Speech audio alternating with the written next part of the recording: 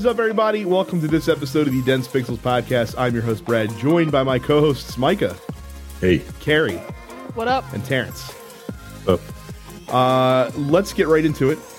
Micah, you've been playing the, by all accounts, according to social media, incredibly disappointing Resident Evil 3 remake. So tell us about that. Let me ask you a question because I've never played Final Fantasy. All right. I've never played Resident Evil 3 back in 1999. Mm-hmm. I was too busy playing Pokemon Snap and being a virgin. Did Resident Evil 3 get this type of reception? No. Back then? No. It was not nearly as popular as Resident Evil 2 was by any stretch of the imagination, but it was still a highly thought of game. Okay. I'm not very far in this game. Mm-hmm. I've only put like 2 hours in, so apparently I'm a third halfway. Right.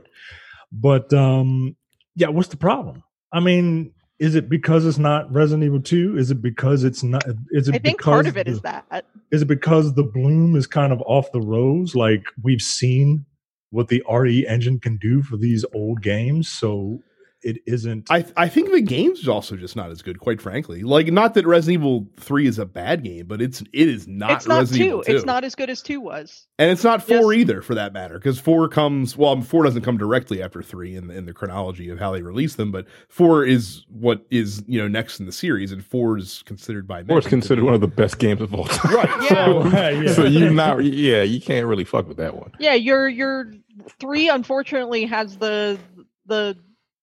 It's the middle child. Yeah, it is. It's exactly the middle child. Like it's not the inaugural game in the series. It's not the fan favorite 2, and it's not critical darling 4. So how many of you have played? How many of you have played 0?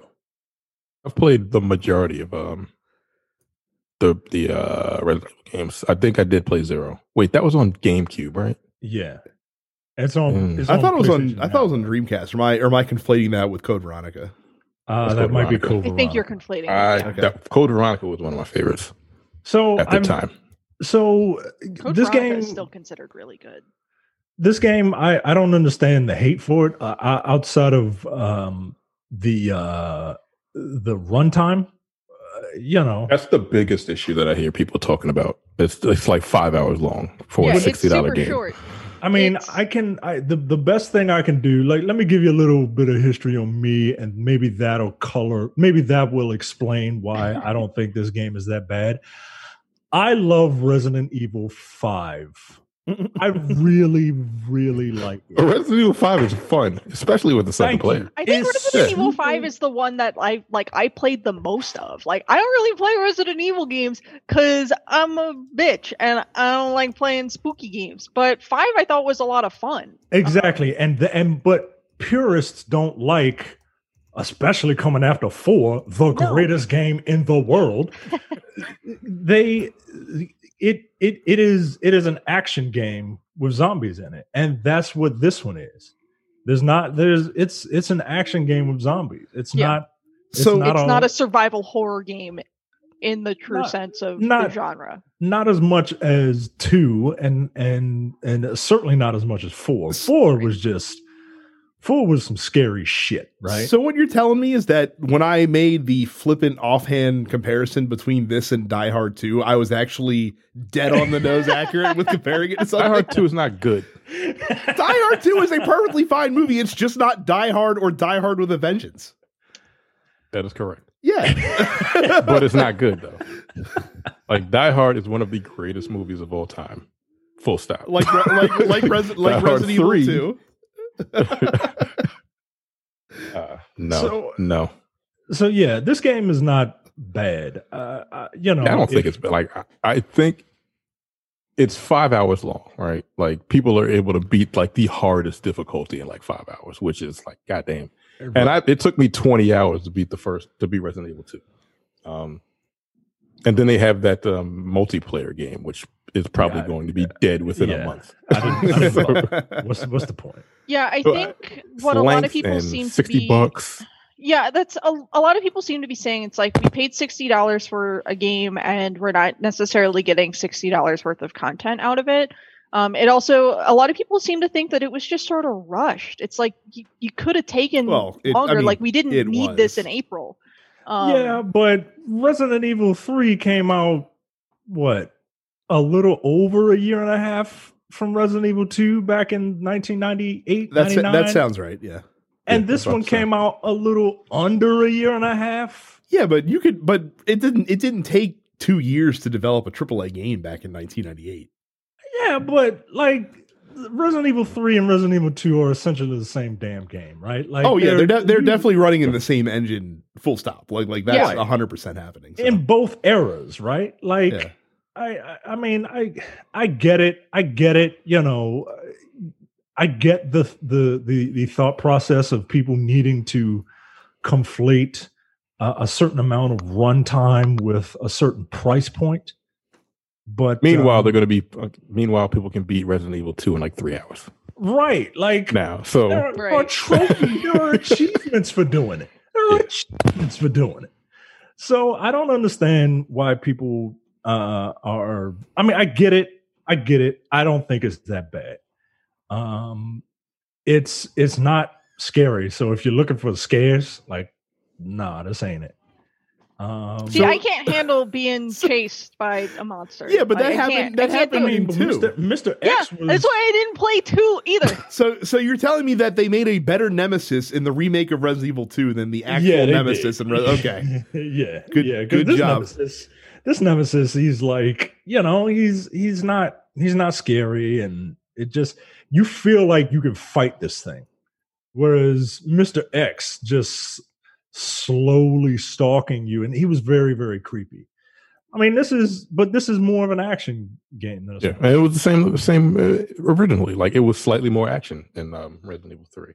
Yeah, and he has a dodge fucking roll mechanic in this game that slows down time. Right. So, like, come on, yo. How can you be mad if you knew that's what was going to be in this game? Like, look, it didn't grab me as much when I played the demo, though. And I get it. I 100% get it. But if you can have the entire Resident Evil collection on your console right now from 0 to 7. And if you want, like, I have every single one of them games. Like, I joke about how, I'm a bitch, I don't like these games. No, I like these games, man. And they're fun. And if you like 5, if you like fun, then yeah, I would pick it up. Now, look, if you don't want to pay $60 for it, I totally get it. You could wait 1 month. I guarantee it's going to be on sale. It's going to be half off. At least $40, and it's worth $40. So going from a poor money value of $60 to arguably one of the best in terms of role-playing games. Carrie, apparently 100 hours in Persona 5 wasn't enough, that we're going to start and do it all over again. For what it's worth, I finished vanilla Persona 5 in 65 hours because I read very quickly. That's still a very long time. It is a long time, but people tend to average like 100, 120 in that game. I remember posting my finish time the first time I played through that game, and people were like, yo, what the fuck? What game did you play? But yeah, Persona 5 Royal came out last week, and I've been playing it. I got the special edition because that soundtrack fucking bops, man. Also, the mask is cool. I put that with my other shit. But yeah, it's a good game. Vanilla Persona 5 is considered one of the best RPGs potentially ever made, particularly when it comes to the turn-based typical JRPG style. And somehow they made it better, because Persona 5 Royal is indeed better than Persona 5. It's not just the fact it's like, okay, cool, they added a new party member who you get much later in the game, I assume. New confidants. They added a 15-hour something long epilogue after that, which opens up new potential endings to the game. But like the little sort of quality of life tweaks that they did, like the big thing is if you go into the metaverse and like do dungeon stuff, and you go back home, you're not forced to go to sleep immediately. You can now actually spend your evening doing something else. You're limited to being at home, but you can still like read a book and like get your social skills up and stuff like that. So that's really cool. The little tweaks to the dungeons that they've made are cool. Every boss has been remixed in some fashion, which has been like I didn't spoil myself to stuff that happens in Royal going in, so a lot of these changes I'm discovering for the first time, which is exciting. Yeah, if you liked Persona 5 and you're like, I want to spend more time with the Phantom Thieves, like Persona 5 Royal is definitely worth sinking your teeth into. You're gonna make me buy this game. If you didn't play Persona 5 but you like RPGs, you should play Persona 5 Royal. Now you can't just hop into the new content, can you? You have to you literally have to start the game over again. Correct, because it's like it's woven into the story from like the very beginning. You can't just like jump to the epilogue because apparently the epilogue, accessing the epilogue depends on your rank with one of the new confidants. So if that character didn't exist in the vanilla game, so it's starting over, which is fine. If you have existing Persona 5 save data, you get some items and whatnot to use in game, which makes the initial grind a little bit easier in any case. So that's the one reason I like that game, but I never finished it. And then it's worth starting over. God damn it! Yeah, sorry. Yo, goddamn! All right, goddamn. So yeah, I've been balancing my time between Persona 5 Royal, Monster Hunter, and Animal Crossing: New Horizons. So, because what the fuck else am I going to do with my life? Enjoying a functional free market economy, unlike what we're currently dealing with right now. So fantastic. Yeah. So yeah, Animal Crossing's a lot of fun. It's been fun to socialize with my friends through Animal Crossing, and trade items and whatnot. So for new releases, we're going to say Final Fantasy to the end of this because I want to talk about it a little bit. We'll start PlayStation Plus. Your free games this month for PS4 are going to be Uncharted 4 and Dirt Rally, which I think means that Sony has given away the entire Uncharted collection for free at this point. That sounds right. As long as you've been keeping up with your PlayStation Plus downloads. So that's there for you. New games coming out this month. You have Disaster Report 4, or this week rather, Disaster Report 4 Summer Memories, Below, which is coming to PS4. And there's a new update for No Man's Sky, where now they have mechs in the game. It just came out today. Yeah. So it was leaked yesterday, and they just updated it today. And yeah, you can get a mech. I don't have it yet. They look cool. I tried loading up No Man's Sky like a couple weeks ago because I was like, well, Earth fucking sucks right now, so I might as well go to space. And it's like I'm so lost on all this new content. Like I feel like I have to start over. That's what I'm going to do eventually as well. So I look forward to hearing Terrence tell us about the mechs in No Man's Sky next week. Because I'm sure you're going to jump back in. You usually do when they drop. I want to get my back, and I hope you can like customize the color and shit. I'm sure you can. Can you do that on your other vehicles in the game? Not yet. Okay, so maybe not. Which kind of whack. Yeah, but so you can do them on the terrain vehicles, not the ships. It says the article says it has its own set of upgrades as well as decals and other cosmetic customization options. Probably, I guess it'll be like your actual exosuit. So that's kind of dope. I don't know. I'll know by the weekend. I'm just gonna have to start over, which sucks because I have like a really cool freighter and I've got all this cool shit, but I got to start over because what the fuck. So Final Fantasy VII Remake is being touted by many as one of the best games of this console generation. Huh. I hate it. I hate it. It doesn't deserve that. Like that's what the people on the interwebs that have reviewed the game are saying. Like I heard people comparing it like competitively against like Breath of the Wild in terms of the quality of the gameplay and how it's presented and everything in the game. So I am now probably buying this game against my better judgment. Um, I want to wait for a sale. that seems Like, like I'm that not. seems like the prudent thing to do, and yet It's not like I don't have a JRPG to play right now. That's right? true. Like, that's true. I just find it incredible though that a remake of a 23-year-old game, of a remake of the first disc of a 20-year-old game. not even, Not even the the first first disc. disc. Yeah, The it was Yeah. 23 4 or 5 hours of Like the first disc, you made it to the open world, right? This is just the Midgar made it. You portion. made it to areas beyond the like. You made it to other continents in the first disc of Final Fantasy VII. So Yeah, this is Yeah, but just they Midgar. somehow stretched this out to like 30 hours. longer than Which that, is apparently, if you believe. them. Crazy. So, I'm probably gonna buy this now, though. So I'm like I said, as much as I was poo pooing this game 6 months ago, I need to probably come around. what I should do, like a person with one single functioning brain cell, is download the demo and see what I think about the demo. Demo's fun. It is. Like it is. I was like, huh, okay. It's cool. I'm probably gonna pick it up later on sale because I know what happened in the game. You know, I just They Same get out thing, of I guess. Midgar. yeah.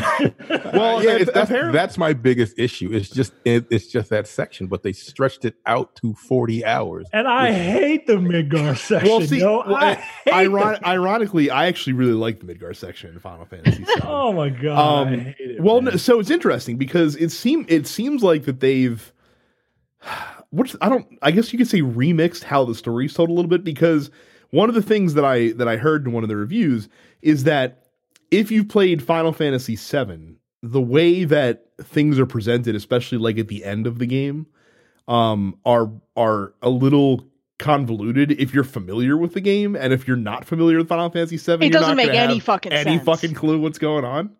So it seems like that they might have tweaked how the story gets told to, I guess, maybe tell more of the Sephiroth story before we get to the end of this game, because obviously that they're table setting for the future iterations, which will probably take 5 more years to come out for Oh, yeah. remake part 2. 100%. But yeah, so that's interesting to me that it's being received with this level of praise. Yeah. I mean, is it though? A little bit. Didn't Resident Evil 2 get the same level? of praise? It's people. No one said like Resident Evil 2 is one of the best games of the generation when it came out last year. They didn't. Not You sure? again. People are holding this up next to fucking Breath of the Wild, which I know you didn't play Breath of the Wild, Terrence, but Breath of the Wild was quite a game. And I've heard. Worthy I of the haven't praise. heard Yeah. anything bad about Breath of the Wild. right. So that's praise that's a level of praise that I wasn't quite Yeah. expecting for this. Look, I'm talking all this nonsense. It's sitting on my console. Right, like you're right gonna play now. it. You're gonna play it starting Like- as soon as you get. You're not even gonna wait to get off work Friday. You're probably gonna play it during downtime on Friday. Yeah, and I will let you know. Look, we get a lot of I won't say hate. I don't know what the word is. Flag. But we get a lot of flack. We get a lot of flack because we don't suck at the teat of Final Fantasy VII. Yeah, because 6 and 4 are both better. I mean, they are. Like, there's nothing wrong with a bronze medal, right? Like, there's nothing wrong with a bronze medal. I wouldn't say. I mean, yes, there is. You're the second worst person to. You're the second loser. Like, you're Yeah. the second best at losing. I right? don't even think Final Fantasy 7 is bronze. I think 9 is probably bronze. So there's nothing wrong with that, right? And Final Fantasy VII, no one is discounting its influence.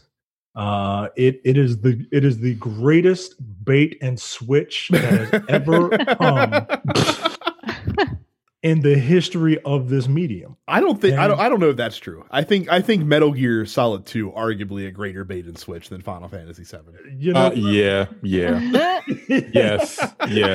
No. Whatever you're about to say, Micah, no, he's right. Metal Gear Solid 2 came out and this nigga's doing So- cartwheel in his drawers. Not even in his drawers. Butt ass naked. You're He's like, got what his is happening? whole ass out. So once again, Final Fantasy VII can't even get that high of an accolade. It's the second best at baiting and switching, and there's nothing wrong with that, right? But but no one's saying this game is bad. it's a great game, and I'm looking forward to playing it before next week when we come over here and eat crow and be like, yeah, this game's really good. Like, let's just put a moratorium on that right now. We will be honest in our opinions on this game. I almost want to go back into like our archives and dig up like the first episodes after they announced that the remake was actually happening. Oh, this is bullshit. Yeah. And compare that to like what our response to the game actually is. Did Dense Pixels even exist when they first announced that Final Fantasy VII was getting remade? Because that was, like 5 years ago. This show's only been around for 7 years. It is Square. But it was announced in 2015. So I remember doing episodes after that came out. So an intrepid listener will have to go find our initial thoughts on the Final Fantasy VII remake. I look forward to playing the John Cena of Final Fantasy games, and as we found out this past weekend, it's not that bad. Cool. That's what's new. That's what's new. You know what else is new? Our clothing. Every time we are on recording this show. You know how you would know that? You would go to youtube.com/denpixels. I was wondering where that segue was going. You could see all of our new outfits. This isn't new, but it's a Guile shirt. See? It's a Guile shirt. Oh, that's prescient. I was just working on arranging Guile's theme for my orchestra. There you go. And so you can go to youtube.com/denpixels. There you go. We got all kinds of video game clothing on. I actually changed my shirt for the first time in like 2 days. Terrence is dressed as a create a character because black people don't star in video games for some reason. And Brad is dressed as the default white man because that's who stars in all video games. But yes, go to youtube.com/densepixels to come see our beautiful faces. Subscribe to the TMP Studios podcasts wherever you get your podcasts. These include the Nerdpocalypse, Black on Black Cinema, Coming Distractions, and the weekly preview episode of Look Forward. Now, if you enjoy that preview episode of Look Forward, why don't you go to densepixels.com/premium? It's a real good week for it this week, by the way. All right. I need to download that then. And for $5 a month or $50 a year, you can get access to the premium slate of podcasts, including the Airing of Grievances. I think there's another one in the can. The Soup Nazi, I think, is the next one to be aired. No Time to Bleed. We did a No Time to Bleed, JP. I don't think he listens to the show, but like we got shit to do. And one of the things that we did was a No Time to Bleed. The Men with the Golden Tongues. The next episode we have yet to record, but it will be on Mission Impossible Fallout. And you get the full episode of Look Forward. The preview episode is about an hour. It's a hell of a preview. It's way more of a preview than I would give. And the full episode is twice that. It's about 2 hours. 2 hours of political talk goodness. And not to be outdone or undone. What is it? Outdone or undone? Outdone. Not to be outdone. Upstage conversation. Now look. There's a new upstage conversation coming down the pike, and it is starring Carrie, and it is featuring myself. And we finally get to talk about one of my favorite movies of all time, Little Shop of Horrors. Yes. So bizarre to me. I love that Little movie. Shop's great. Like, I like that movie. I'm just surprised it's one of your favorite movies of all time. It's one of my favorite movies of all time. I listen to the soundtrack just on random days. I would say it's equally as surprising as The Sandlot being one of Terrence's favorite movies of all time. That's fair. Yeah. Look, I love that movie. It's a great movie. You don't even like baseball. I don't. But like, come on, James L. Jones plays a blind old man in it. Who used to play with Babe Ruth. Yeah. Gave him a murderer's row baseball. Do you even know what Murderer's Row is? From the movie, I do. I don't know who they are. It was a bunch of old white men. It was the 1927 Yankees. Whatever. They were old and white, and they hit a lot of baseballs. They did, and they signed one, and they gave it to the kid. He gave it to the kid, and then like Hercules took it, and whatever. That was the dog. Thank you for the plot synopsis of the the fuck is Hercules? Kevin Sorbo's in that movie? Yep. But yes, but real quick, so as you're listening to this, the new episode Look Forward is up for you to listen to. Thursday, this week, episode 1 of GameStop Beyond the Register.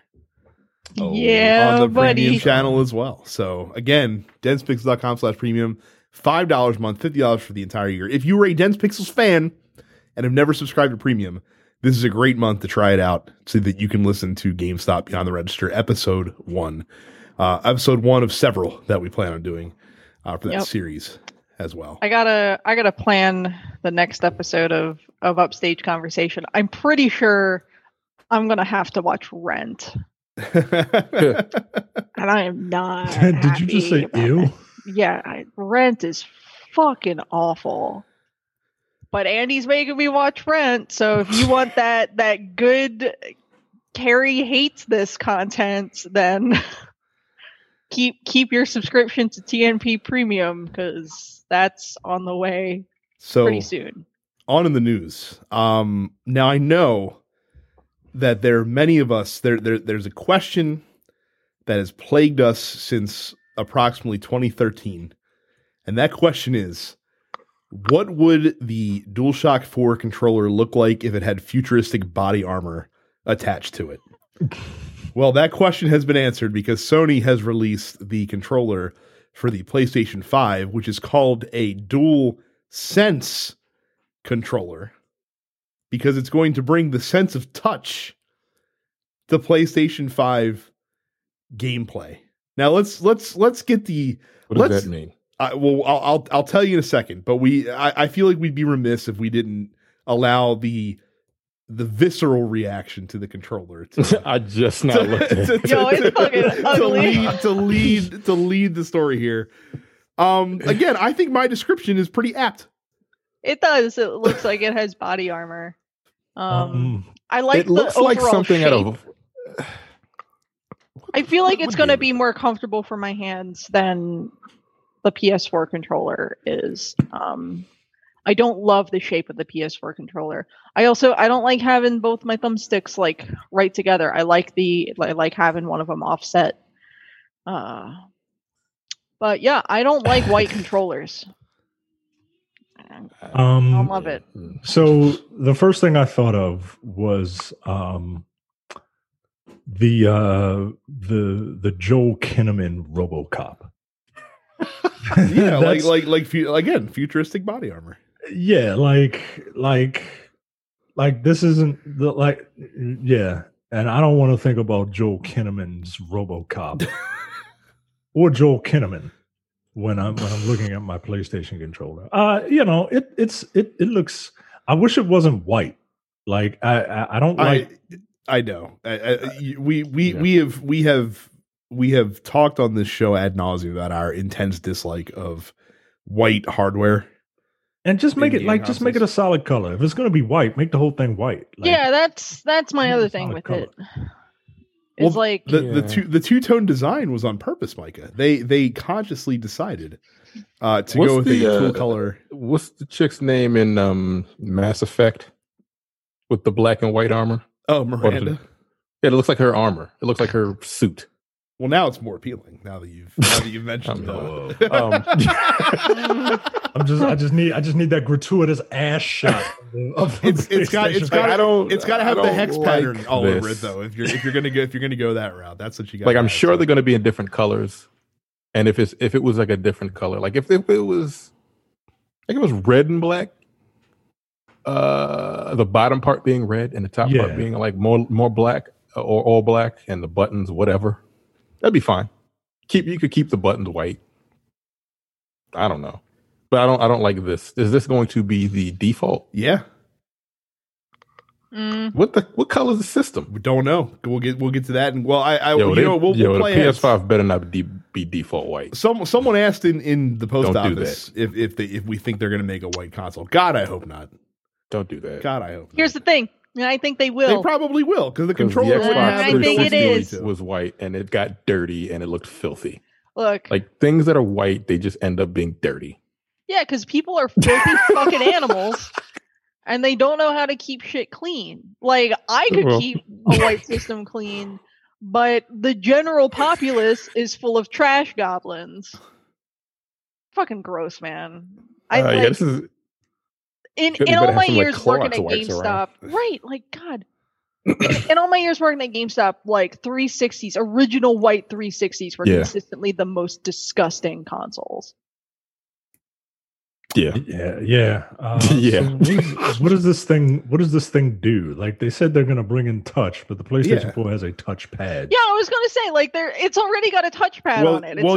You'll note that this touchpad is bigger. So that's one of the things that they called out. I don't like that at all. I don't like the touchpad on the PS4 controller, to be honest with you. I hate that the buttons are so fucking small on either side of them. They announced and are recessed. They had announced that the PlayStation 5 is going to have adaptive triggers, which is something that Microsoft did this current generation. So yeah, I mean it's cool that they're getting that, but that's not necessarily new, a new thing. They apparently lightened the controller somehow. Whatever, that's fine. I don't like that either, yo. Yeah, like that is. I mean, it's going to be heavier than the PS3. It's not going to be 6-axis light. It's going to be somewhere in between, probably regular DualShock. Why do they want a lighter controller? I want to feel whatever.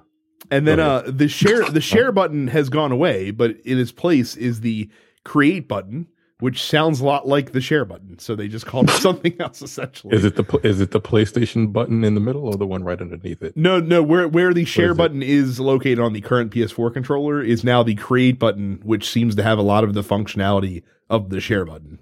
It's the same fucking. It's the same fucking thing. It's the same thing. I do like the PlayStation button on this controller. Instead of a round button with a PlayStation logo, it's actually a PlayStation cutout button, which is pretty dope. I still wish they'd go with the fucking old school rainbow color scheme, but that's just me. And then the light bar, instead of being along the top of the controller, is now on either side of the touchpad. Again, nobody looks down at their controller when they're playing, so this doesn't fucking matter either. At the end of the day, unless you're playing in a dark room.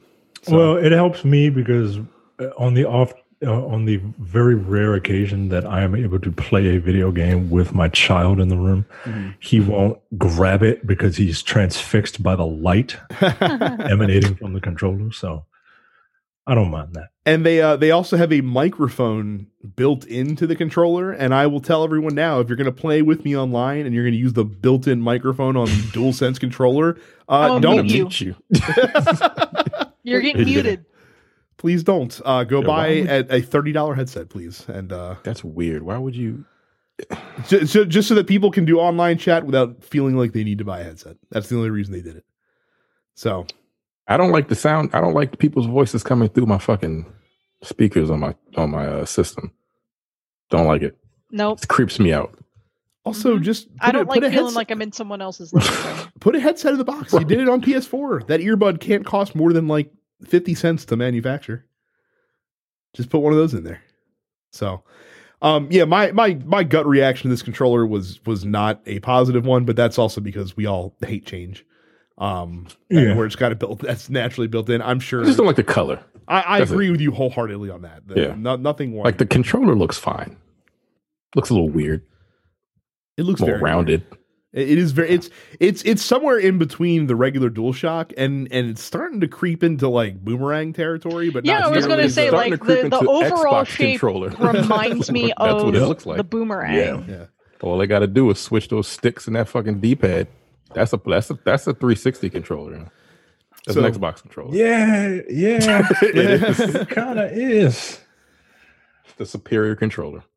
So it is. This is the best fucking controller they've ever made. Yeah, this is it. So the some bad news for Sony.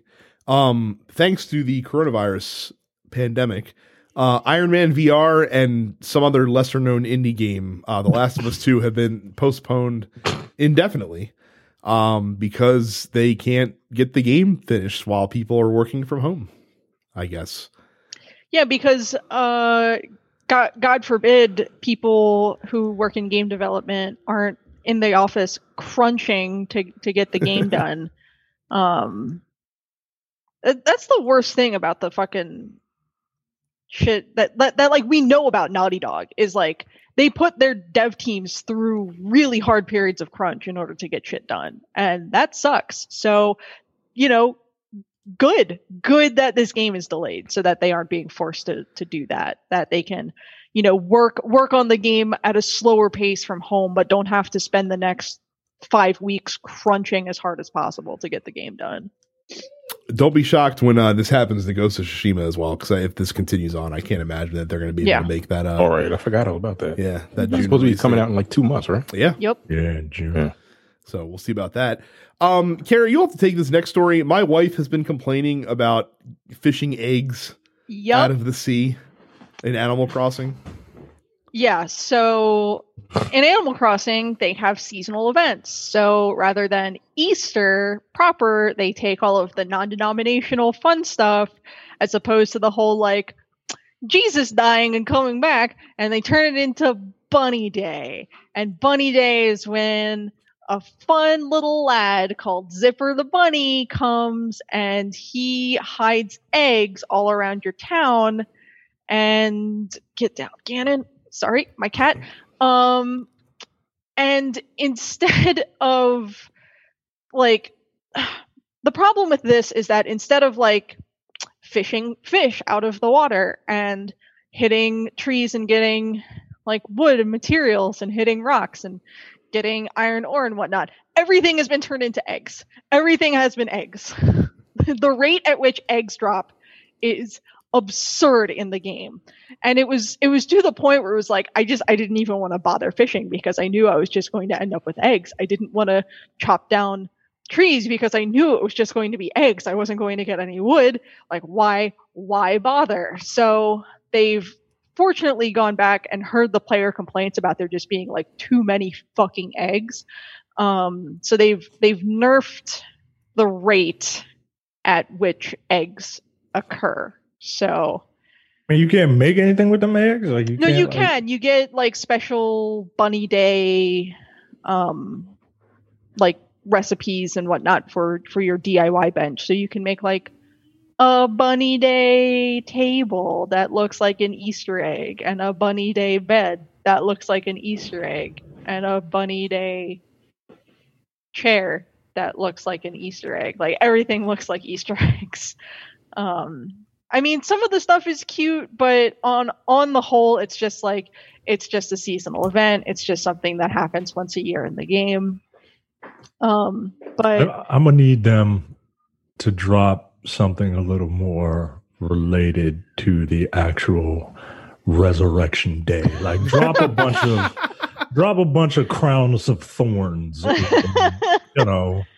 A bunch of boulders that you got to move out of the way every 3 days. You know what I mean? Yeah. No, that's not going half-ass to it. Don't have it. Yeah, basically, the thing that's like annoying a lot of people about it is that the Bunny Day stuff is overlapping with the cherry blossom seasonal stuff, which takes place also throughout April. So people have been trying to get recipes for the cute cherry blossom stuff and have only been getting Bunny Day and like egg stuff. So it's been a lot. There's been an aggressive amount of eggs. So thankfully Nintendo like nerfed those appearance rates a little bit. So in streaming news, Mixer, who is owned by Microsoft, a small company you may have heard of, has given all of their partner streamers. So these are streamers that are actually like partners that have like, wide subscription bases, and they get some extra perks and benefits and can monetize their streams and whatnot. They've given all their partners $100 to help make ends meet. during these tough times during coronavirus. Now, that's a grocery store run, Micah. That's like the face you I mean, first of all, $100. Second of all, partners like people like Ninja.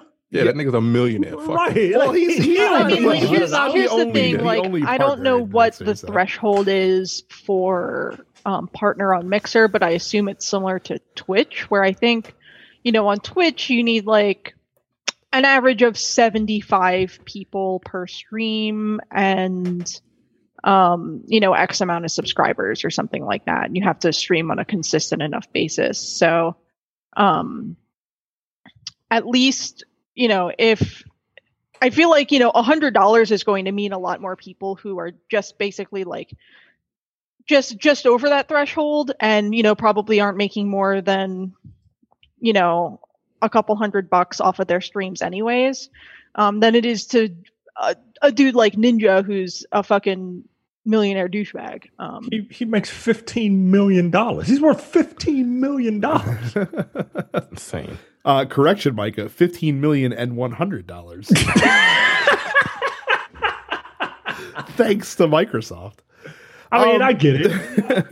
That's Yeah. great. I mean, the other thing is, and the article points out, streamers make a big chunk of their money off of subscriptions and from donations from fans. So as times are getting tougher, and as less people are donating and re-upping on their subscription, then they're going to lose out on that potential revenue as well. So, I mean, it's obviously it's $100, but for some people, $100 could mean affording their groceries for the week or not. So hey, I'm not mad at it. It's $100. I'll take $100. I'm just the way it's at. Like, I don't know what it means to be a Mixer partner, and like the only people that I know who are Mixer partners are like super famous internet celebrities. You know what I mean? I have to imagine that Microsoft brought this to like their streamers in the same way that Roger Myers Jr. presented the Simpsons family with Itchy and Scratchy Land tickets after surviving a near massacre at the theme park. It's like, here are 2 free tickets to Itchy and Scratchy Land, but there are 4 of us. Here are 2 free tickets. That's That's about the only way that I think that would work. Good on Microsoft, I guess. And look, if you need that money, that's great. Maybe don't give the money to the people that you gave millions of dollars of contracts to, and give more to the other streamers. Even if I was Ninja, like, here's an extra 100. Like, what am I gonna do with this? Yeah. What am I going to do? Give mine to somebody else. Yeah, give it away. Pay it forward.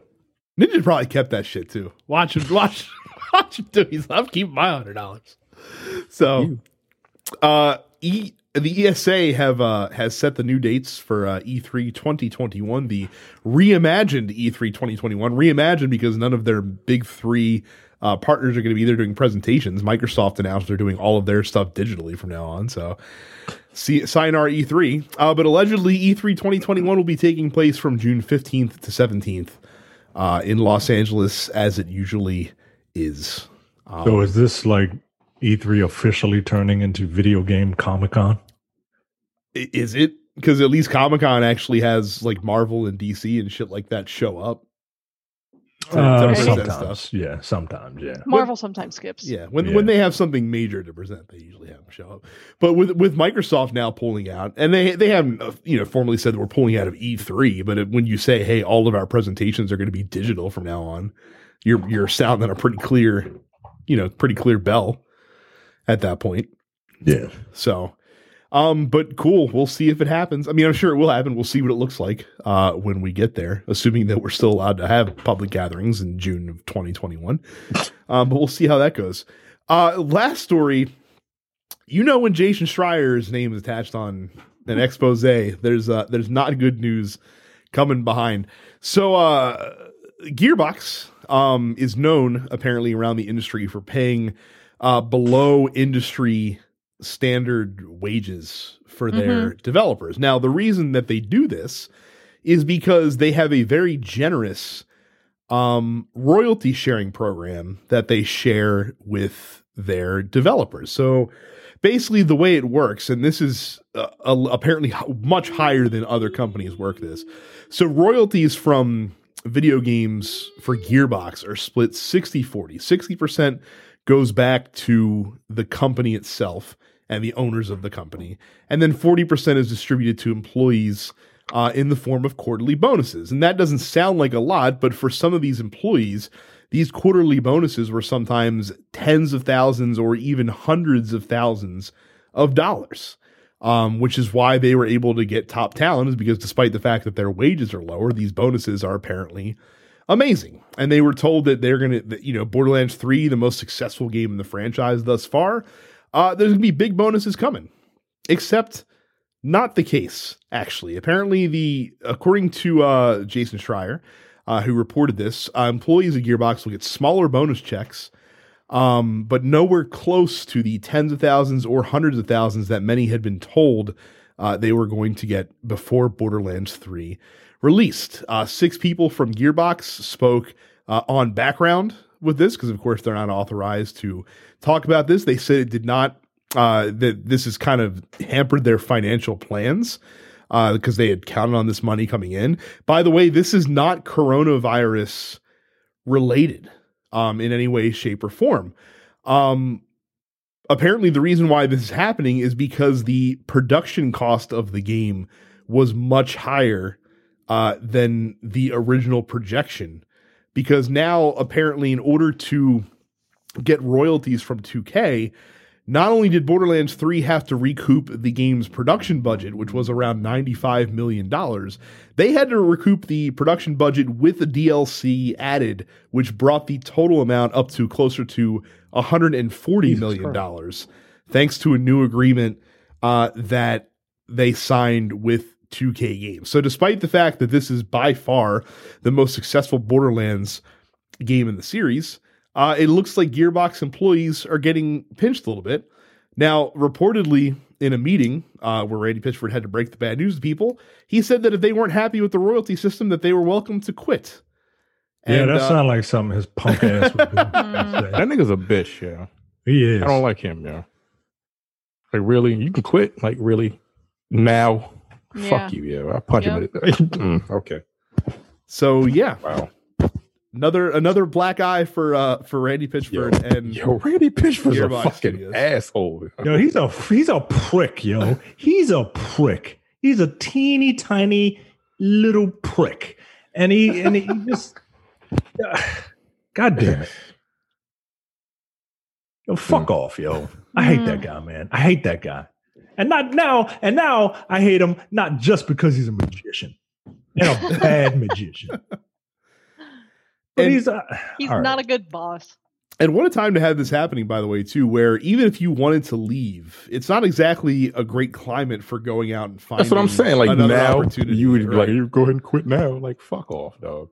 You know I can't. So Future's uncertain. You fucking Gearbox is the Red Lobster of video game companies. And their employees, their developers are servers. Like, that's it. They're waiters and waitresses working off of hopes and dreams. Does that make the games that they put out the Cheddar Bay biscuit? well, I mean, it depends on what game it was. Borderlands 3 was pretty good. Yeah. Yeah, because that So like Alien Borderlands Marines 3, game was, yeah. So I was going to say, was so like that? Borderlands 3 is the Cheddar Bay biscuit, and And Colonial Marines is the rest of the is menu. everything else. Exactly. Colonial Marines is when you get non-seafood from Red Lobster. It's like, I hate seafood. Right. Why don't you get the Red Lobster cheeseburger? All right, cool. This tastes like ass. No shit. You went to a seafood restaurant. You got land food, you dumb shit.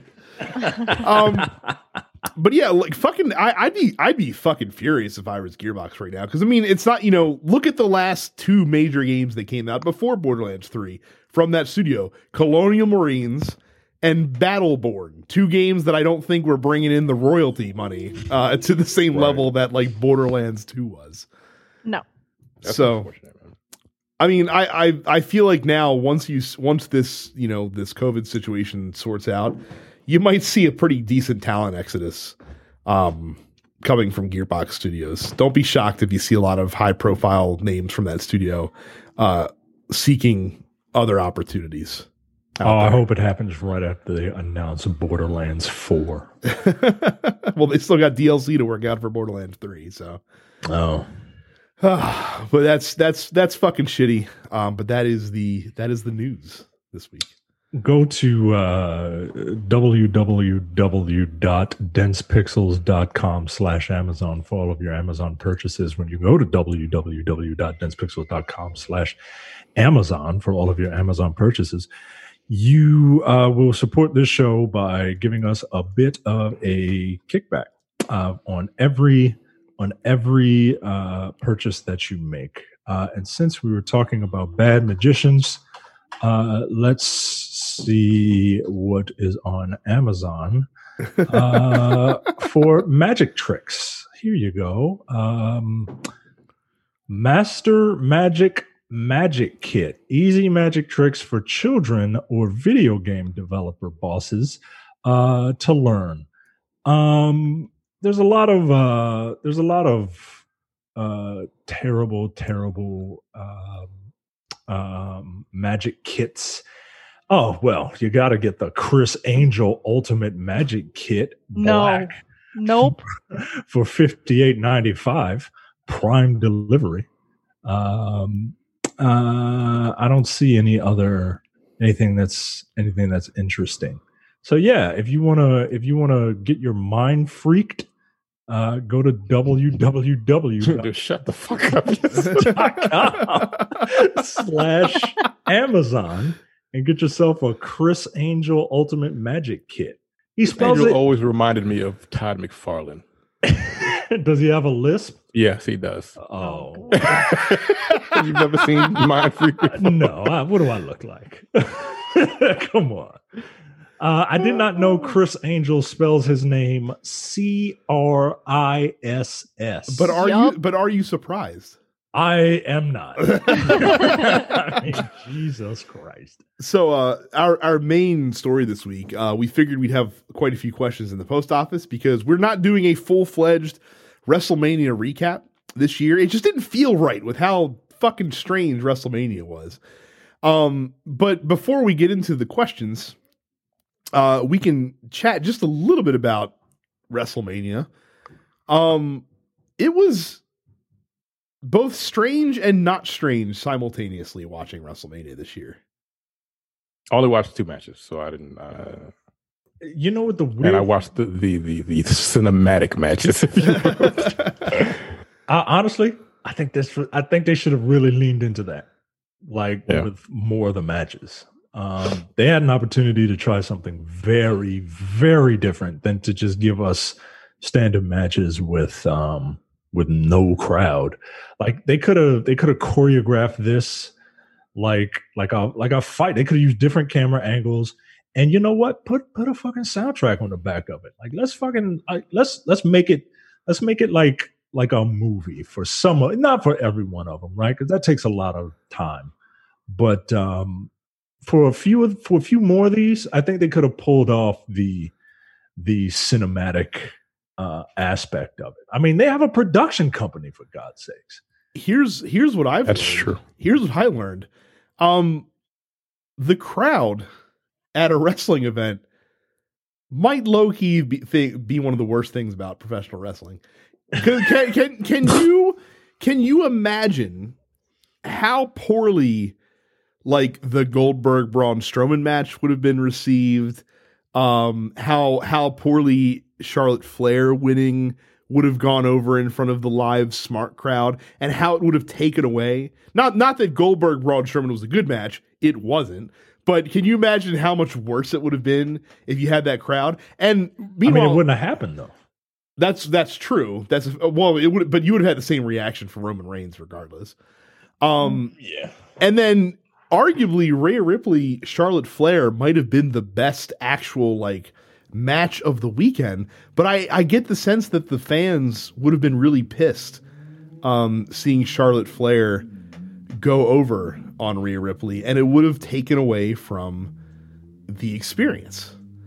So I'm not saying that there shouldn't be crowds for wrestling, because that shit is weird not having crowds there. But at the same time, I didn't mind not having crowds for some of the matches. Now, it definitely hurt some of the matches. Like, I think the main event would have been way more impactful if you had people losing their shit when Drew McIntyre, kicks out of an F5 on a 1 count, and stuff like that. But I don't know. It was strange. I see your point, but I feel like the crowd. I feel like that. Like I don't know. Maybe I'm just so used to like a cynical, smarky crowd that I'm. It just felt every match lacked impact, and like the ladder match was great, and like you said, the Charlotte and Rhea Ripley match was great, and I really liked a few of the matches, but. I don't know, man. There was just something. And you know what else was weird? Some of them were playing to the empty crowd. Like, come on, man. Like, if you're going to do all that, if you're going to do all that, you might as well just pipe crowd noise into the thing. Now, we'd be remiss because we have to get into what was the talk of the weekend. Michael asked, given how unconventional it was, what was the biggest surprise of WrestleMania for you? Now listen, WWE has done pre-filmed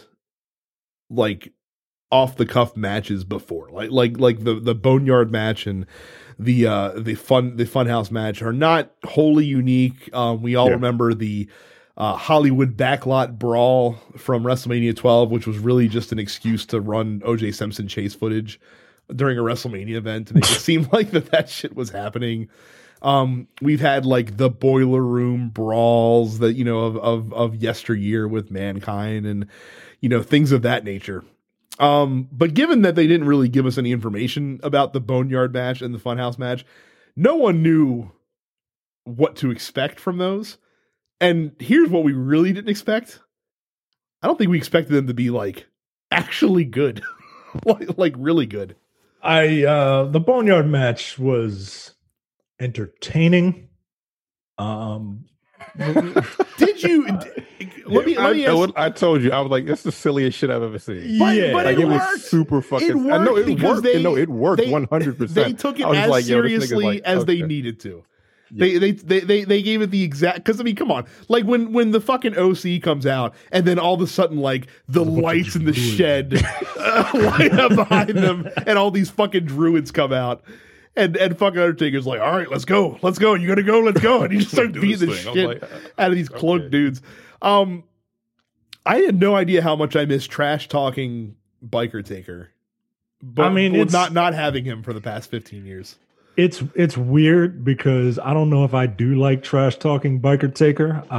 It's not Undertaker to me, right? The Undertaker has gone through a lot of different iterations of himself, right? And while I don't mind American Badass Taker, him going around, it just felt like two hillbillies fighting. You know what I mean? Just two drunk hillbillies fighting. You know what I mean? One from fucking where's fucking North Carolina and Texas. You want some, boy? Huh? You want some of me, boy? And then stop saying boy, please. And then he Taker, he's got I watched a little preview thing afterward, and he's got this Blue Lives Matter shirt on, and I'm just like, the Mystique is killing it, man. You're killing it, man. I just want you to be the fucking undead wizard controlled by an urn held by a fat dude, yo. I don't. But I get it. All right, boy, come here, huh? You want some? I'm an old man, huh, boy, huh?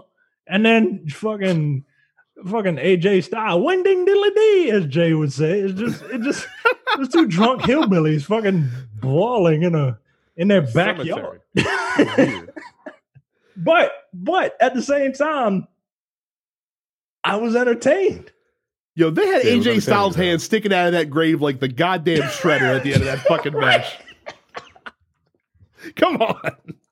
It was so fucking foolish. I was like, yo, this is really fucking stupid. And here's the thing, right? with the Undertaker, right? Like, all right, I'm badass Taker. All right, boy. All right, boy. You want some of this, boy? Right? He's in the grave. AJ Styles is in the tractor, and he's about to fucking dump all the dirt on him. And oh shit, fucking Hillbilly Taker is not Hillbilly Taker. He's fucking Undead Taker. He teleported. Got the powers. Because Right. he's wearing a fucking bandana and a, that's and the- a leather jacket. That's the scariest shit. That's some shit out of black people's nightmares.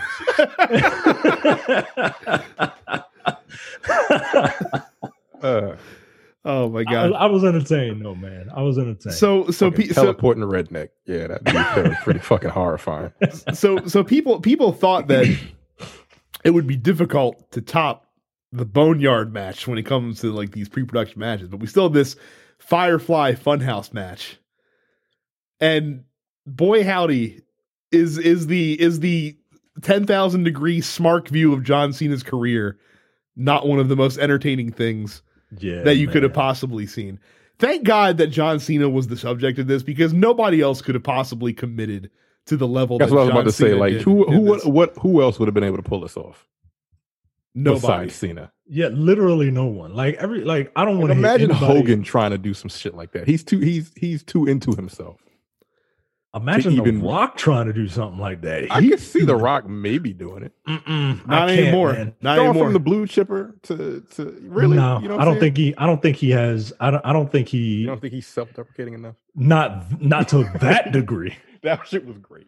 I mean, good Lord, dude. Like, I think he feels like he's done his time as the Tooth Fairy and all that shit. He ain't never going back to that. He ain't never humiliating himself like that. I don't want to hear anybody say anything negative about John Cena ever. Like, that dude, he has done some. He has been who he has been, but he is very self-aware, and he seems like he's just kind of over it. And this is his like mea culpa for all the shit that he's done throughout his career, for better or for worse. This was, dare I say it, this shit was genius. Like, well, especially how they tied it into the end, where they ran back Cena's promo that he had on SmackDown about ending the most overhyped superstar in history, as he was about to be destroyed by the Fiend, basically. I absolutely loved it. It's one of those things that if you are a wrestling fan and you follow this stuff, and John Cena specifically, and just all of WWE specifically, right? Because John Cena is very much the analog for Hulk Hogan and the white meat baby face that Vince McMahon gets a hard on for. Like, if you follow wrestling, this was something that you can just watch over and over again and just pick apart like little things. And I can't wait to go on YouTube and just see different like recaps of this and the different things that people pick out, and see if I can find anything different. Or I loved it, man. There's one other person that doing something like this would work really well with, and I think that he could do it. I just don't know what the payoff is for it, because the payoff for this, right, is eventually John Cena is going to come back and beat the shit out of Bray Wyatt, right? Like that. I feel like that's going to happen eventually, a long time from now. It doesn't have to happen tomorrow. Doing this with Triple H would be incredibly interesting. I think he would actually be. I think he would be able to pull it off. I think he would be. Yeah, he would do it. He would actually do it. He would, and I would watch it for one fucking reason. That WrestleMania where he was supposed to fucking lose to Booker T, and he didn't. Oh yeah. And he gave Booker T the pedigree and didn't cover the nigga for like 20 seconds. Yo, fuck you. 27 seconds. Yo, right. See, it affected Something you like too. that. I can't. Something like that. Oh man, I would love to just have that shit thrown back in his face. Yeah, I think he would do it. At this point, yeah, I think he would do it. So let's get to the questions. We're going to be bouncing back and forth between video games and wrestling because they're in no specific order. Terrell asks, why the hell does Amir need a $350 edition of Final Fantasy VII Remake and the $80 edition to the game at the same time? Yeah, I'm going to pull up on Amir one day. Where you living? About to rob Amir is that dude at the end of Queen and Slim that turned Queen and Slim for $500,000. This is look. I ain't mad at you. I'm a fool, and I had money at one point, and a fool and his money are soon parted. I get it. But wow, there's a $350 edition. Of course, it's Square. Doesn't it come with like a statue, a cloud on a motorcycle or whatever? Yeah, naturally. Is that what it is? Oh, okay. Yeah. What's your problem, Amir? Why do you need that? Why do you have so much disposable income, my nigga? Like, what the fuck do you do? It's the first class edition, is what it's called. It's $329.99, and it comes with the game, a special play arts of Cloud and his motorcycle, art book, soundtrack, steelbook, and some DLC. So really what you're paying for is the figure. You know what? Being that it's Square, I'm surprised it comes with the game. I would expect them to withhold that in some way, shape, or form, considering that they couldn't even give you the Kingdom Hearts season pass with a $280 edition of that game that came out. Fuck out of here. E-Man asks, do you think that either Sony or Microsoft will lower the price of either console and sell them at a loss? Sony's done that before. We don't know how much it's going to cost. That's true. But yeah, like Carrie mentioned, Sony's done this before. And if they think that doing so will give them an appreciable advantage in terms of selling moving units, they'll do it. In a heartbeat, they'll do it because you'll recoup that money on the back end by selling software. Like that's the, and plus that's the big leg up that Sony has over Microsoft in this case, is that Sony has the exclusive software that will make them the money if they are selling the hardware at a loss, where Microsoft fucking doesn't. Now the advantage that Microsoft has is that they're a company that's worth several $1 trillion, so they could easily sell this console at a loss and not even care. Like, you could just write it off the bottom line because you don't give a shit, because it's not anything to you. Ken says, any chance of you guys watch, or are any of you guys watching the NASCAR F1 virtual races? They actually had a live rage quit. But I'm gonna have to look that up now. I'm not watching it, but apparently what Fox did, they actually not only like held it might have been NBC, I can't remember. They broadcasted a NASCAR race using, I can't remember what it's called, but there's like some super realistic simulator that gamers use both to play and NASCAR drivers use to practice. And they broadcast a match on this, and they actually had like their commentary team calling the race as if it was actually happening, essentially, which is really interesting. Apparently like Dale Jr. was driving in it as well. Normally he's like a pit correspondent for them. But you know, since he doesn't have to worry about getting a concussion in a virtual race car, like he actually drove in the race as well. So did they have like virtual people that do just do virtual racing and actual races race each other? Yes. Yeah. Is what they did. Okay. And they're not, and NASCAR is not the only league that's doing this, by the way. The NHL is airing virtual hockey games using NHL. Yeah, so the NBA was doing the same thing as well. Look, they're making the most of what they can given what's going on right now. So I commend them for doing whatever they can just to keep people entertained and leaning on video games to do it, because again, you have these great games. They should have been partnering with the video game companies probably a long time ago, given how intertied they can be, and I think they might see the potential of this now. I'm glad that the virtual Caps have been undefeated. Oh my goodness. Fun. Cam says the Boneyard match is officially the greatest Undertaker match of all time. I think that's a little bit of a stretch. What do you guys think about the idea of doing something similar next year, but finally giving us Undertaker versus Sting? I mean, I see what you're saying, but like these dudes ain't no spring chickens, man. And seeing the Undertaker in a couple of scenes, he even in this highly produced, highly in quotes produced Boneyard match, he still looked like he was dragging ass a little bit. Like, He's 50. Yeah, I don't. Right. I don't need to see Undertaker versus Sting. I don't. I don't need to see it because of Sting. Like Sting's last match was 5 years ago at this point, and Sting didn't look very good then. Oh yes, yeah, 2015 Yo, was. I shit you not. 2015 was his last hurrah. So against Triple H? No, against Seth Rollins. He wrestled Seth Rollins at Night of Champions 5 years ago. Yeah, I remember Seth Rollins fucked his neck up by accident. And that's when he had to step away. Christ. And Sting didn't look very good. Yeah, Sting was terrible.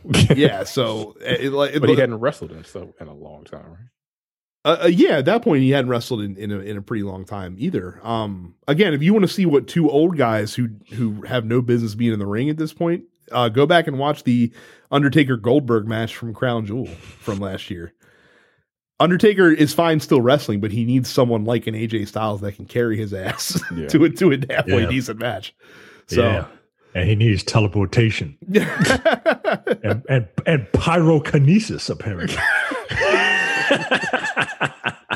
So Malcolm, watch me light this cross, boy! Bam!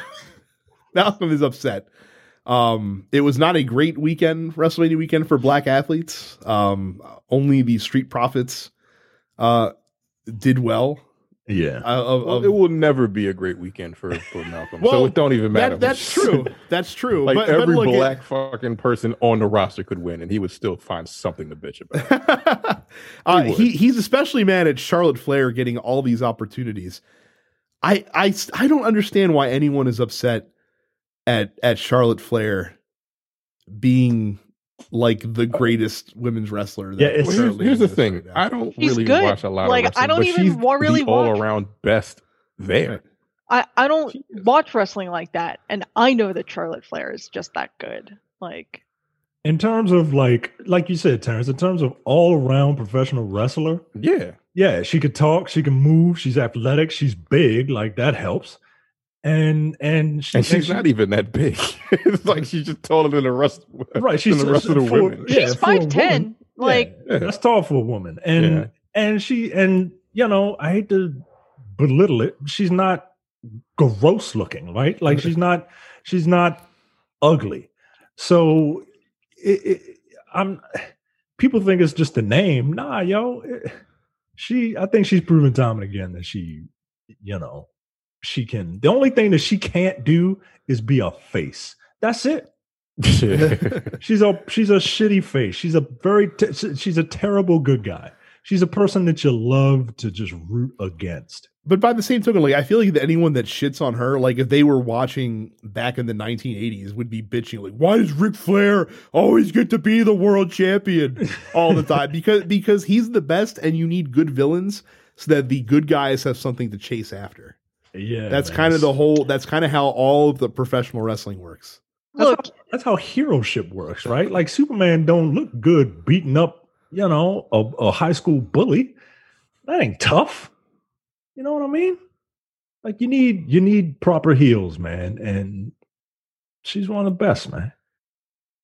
I love her fucking outfits too. Like, not gonna lie, the fucking feathers around her hair.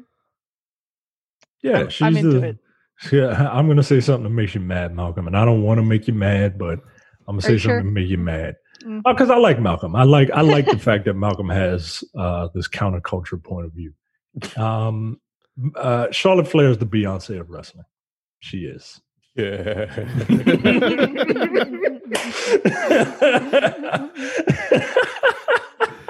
Well, this leads like Beyonce. This leads nicely into Trey's question. Trey asks, so what are your thoughts on Becky getting a pass on holding the Raw Women's title for a year, yet people get upset when Charlotte wins, the NXT Women's title? It is the same thing the same reason that people hate Roman Reigns. It's the same reason that people hate John Cena. When you're perceived as having it handed to you, people are always going to react to you negatively, whereas Becky Lynch is perceived as having, quote, earned it, so she won't ever get the scrutiny that someone like a Charlotte Flair will. And that's what it boils down to at the end of the day. I'm over it. I'm over Becky Lynch. I'm over it. I've been over it for a while. And again, and by the way, case in point, if you want to see why Charlotte Flair gets all the opportunities, and you want to see why Becky Lynch had to earn her way up the card, take a look at Charlotte Flair versus Rhea Ripley as far as the quality of the match, and then take a look at Becky Lynch versus Shayna Baszler. Not to say that Becky Lynch or Shayna Baszler are not good wrestlers, because they are, but Shayna Baszler still is somewhat raw to some extent and still benefits from having an experienced opponent. All of Shayna Baszler's best matches are against much more experienced opponents. Charlotte Flair can get a great match out of fucking anybody. And again, Rhea Ripley is talented. Rhea Ripley is also 24 and relatively inexperienced. The reason why that match was as good as it was ain't because of Rhea Ripley. I hate to break it to you.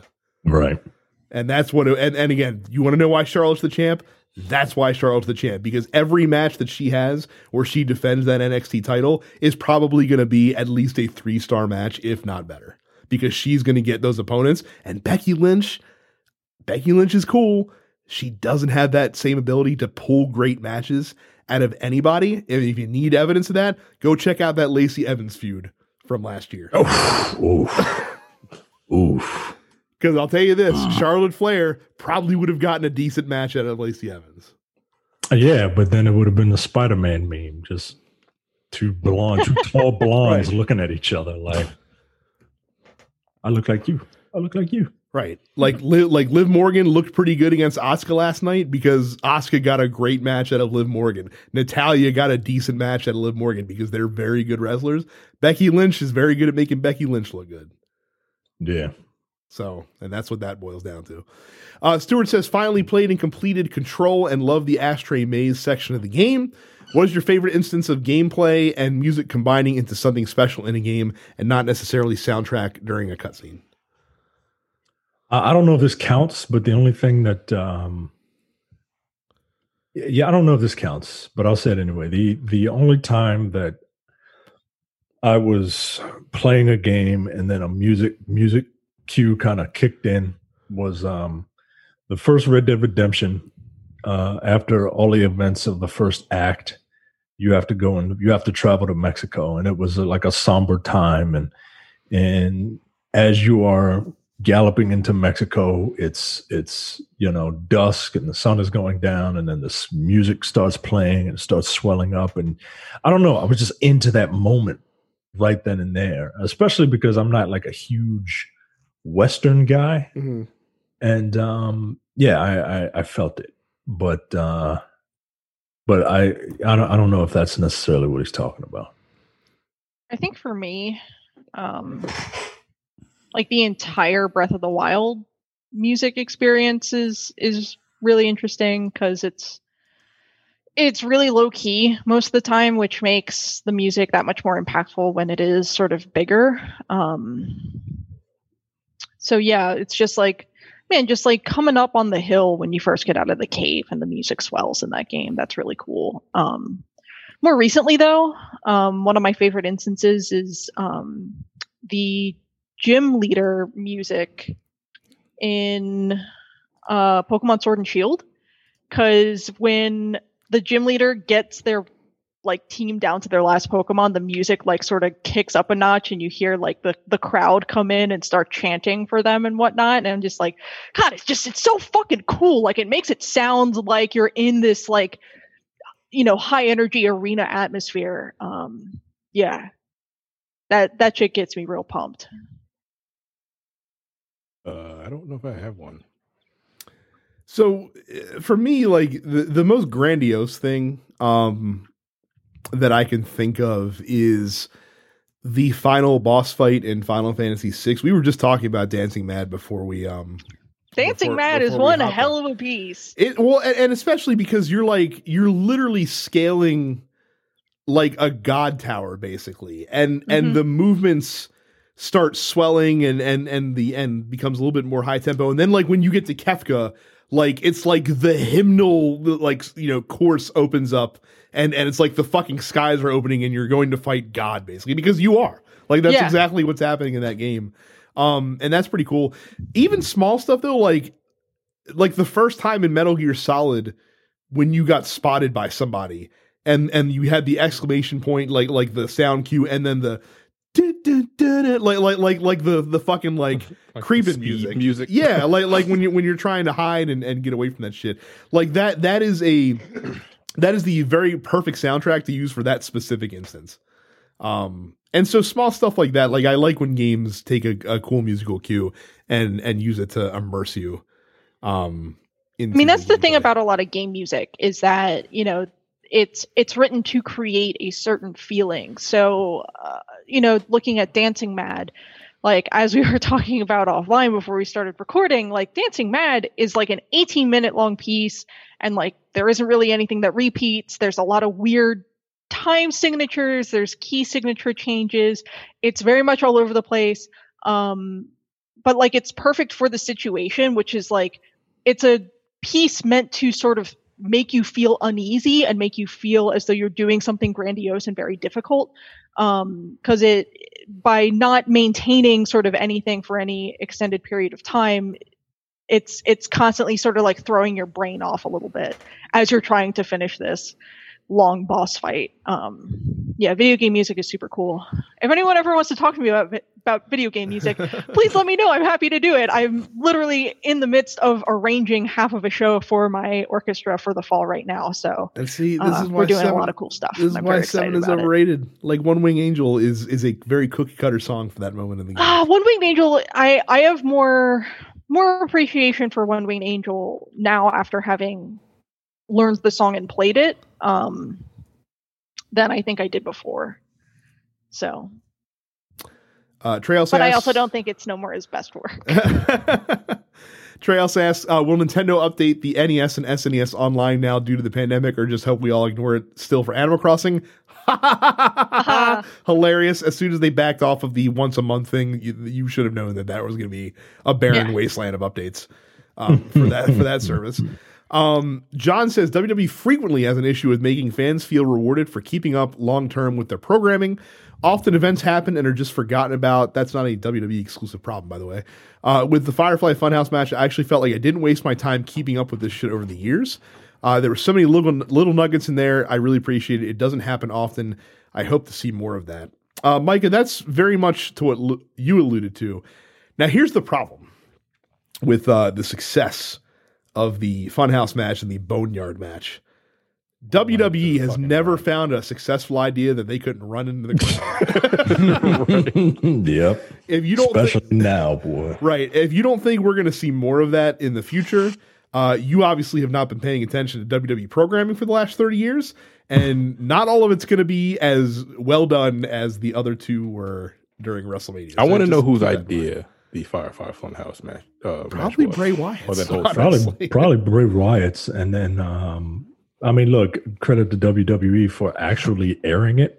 Yeah, but I would attribute that to him. Like the whole concept of the Fiend and all that, like that was his idea, right? And to your point, Brad, think about there were 8 Firefly Funhouse episodes before the Fiend made his in-ring debut. Mm-hmm. Think about the commentary around that stuff from the first one to the 8th one, right? Like the first one, nobody knew what the hell was talking about. It was like this rogue, pirate TV, right? Just kind of came in, right?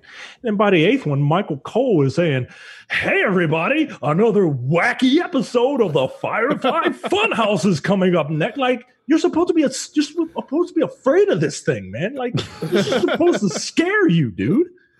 Like, what are you doing? But they knew they had a hit. So they were like, "Oh, well, go tell them to come in. Tell them to sit through these commercials, and then it'll be right back because money, such good shit." I can't believe they got that. I was like, "What?" But that's the benefit of success. Like Bray Wyatt has been so successful with his character that now he's probably being given a ton of leeway, and Vince McMahon might not understand why this is entertaining, but he now trusts Bray Wyatt enough to let him run with it. And like I said, he's a talented fucking dude. Yeah, because that's some wild shit, man. We will end it with Johnny, who asks a question for Carrie. Favorite confidant in Persona 5? Easy. Kawakami. That's my wife. She's the teacher. She's your homeroom teacher. And you can romance her. Yeah. And Wait, she's, what? Yeah. Mm-hmm. She's You your can teacher. romance your teacher? It's Terrence. It's Yeah. Japan. Mhm. Standards are Mhm. different. It's Yeah, she's the best. That's who. Yep, that's who I romance. She moonlights as a housemaid, and yeah, it's great. Kawakami's Your the house. best. Easy. She comes yeah. into your She room. comes into your room. dressed as a maid. Mm-hmm. Yeah. so wait. Is this like a Seinfeld situation where like What the it's fuck? not clear if you have to pay The her graduate, nigga? Like, or what- or what- or what you're paying for? Okay. That's odd. Does she man. actually do any cleaning when she comes over? Or is it She just- does. Yeah, you can actually once you get her rank high enough, you can be like, "Yo, do my laundry," and she'll like do your laundry for And you. you can just sit there and watch it like some fucking Latino maid porn. You can sit there and watch her clean and then romance her Mhm. because that's a thing. Yep. That's what I did in both of my playthroughs of Vanilla Persona 5, and that is what I will be doing in Persona 5 The Royal. Look, full disclosure, I have a body pillow cover of Kawakami in my house. Good night, everybody. Good night. Yeah. That might be a bridge too far even for me. It's got her in her like teacher outfit on one side and her maid uniform on the other Oh side. wow. Yeah, I got nothing, Jeff. So join our fan group at densepixels.com/fans, where you too can post in the Dense Pixel post office and ask us questions that we answer on episodes of the show. Don't forget to subscribe to Dense Pixels and all of the TNP shows on the podcatcher of your choosing. Go to densepixels.com/premium, sign up for $5 a month and $50 a year, and check out the first episode of GameStop Beyond the Register releasing this Thursday morning. Subscribe to us on YouTube, youtube.com/densepixels. Carrie is on Twitch. She is Suppets Carrie. Terrence is on Twitch. He is Apparition410. And that's it. So thank you guys very much for listening and watching, and we will see you all the next time. Thanks. See ya. Take it easy.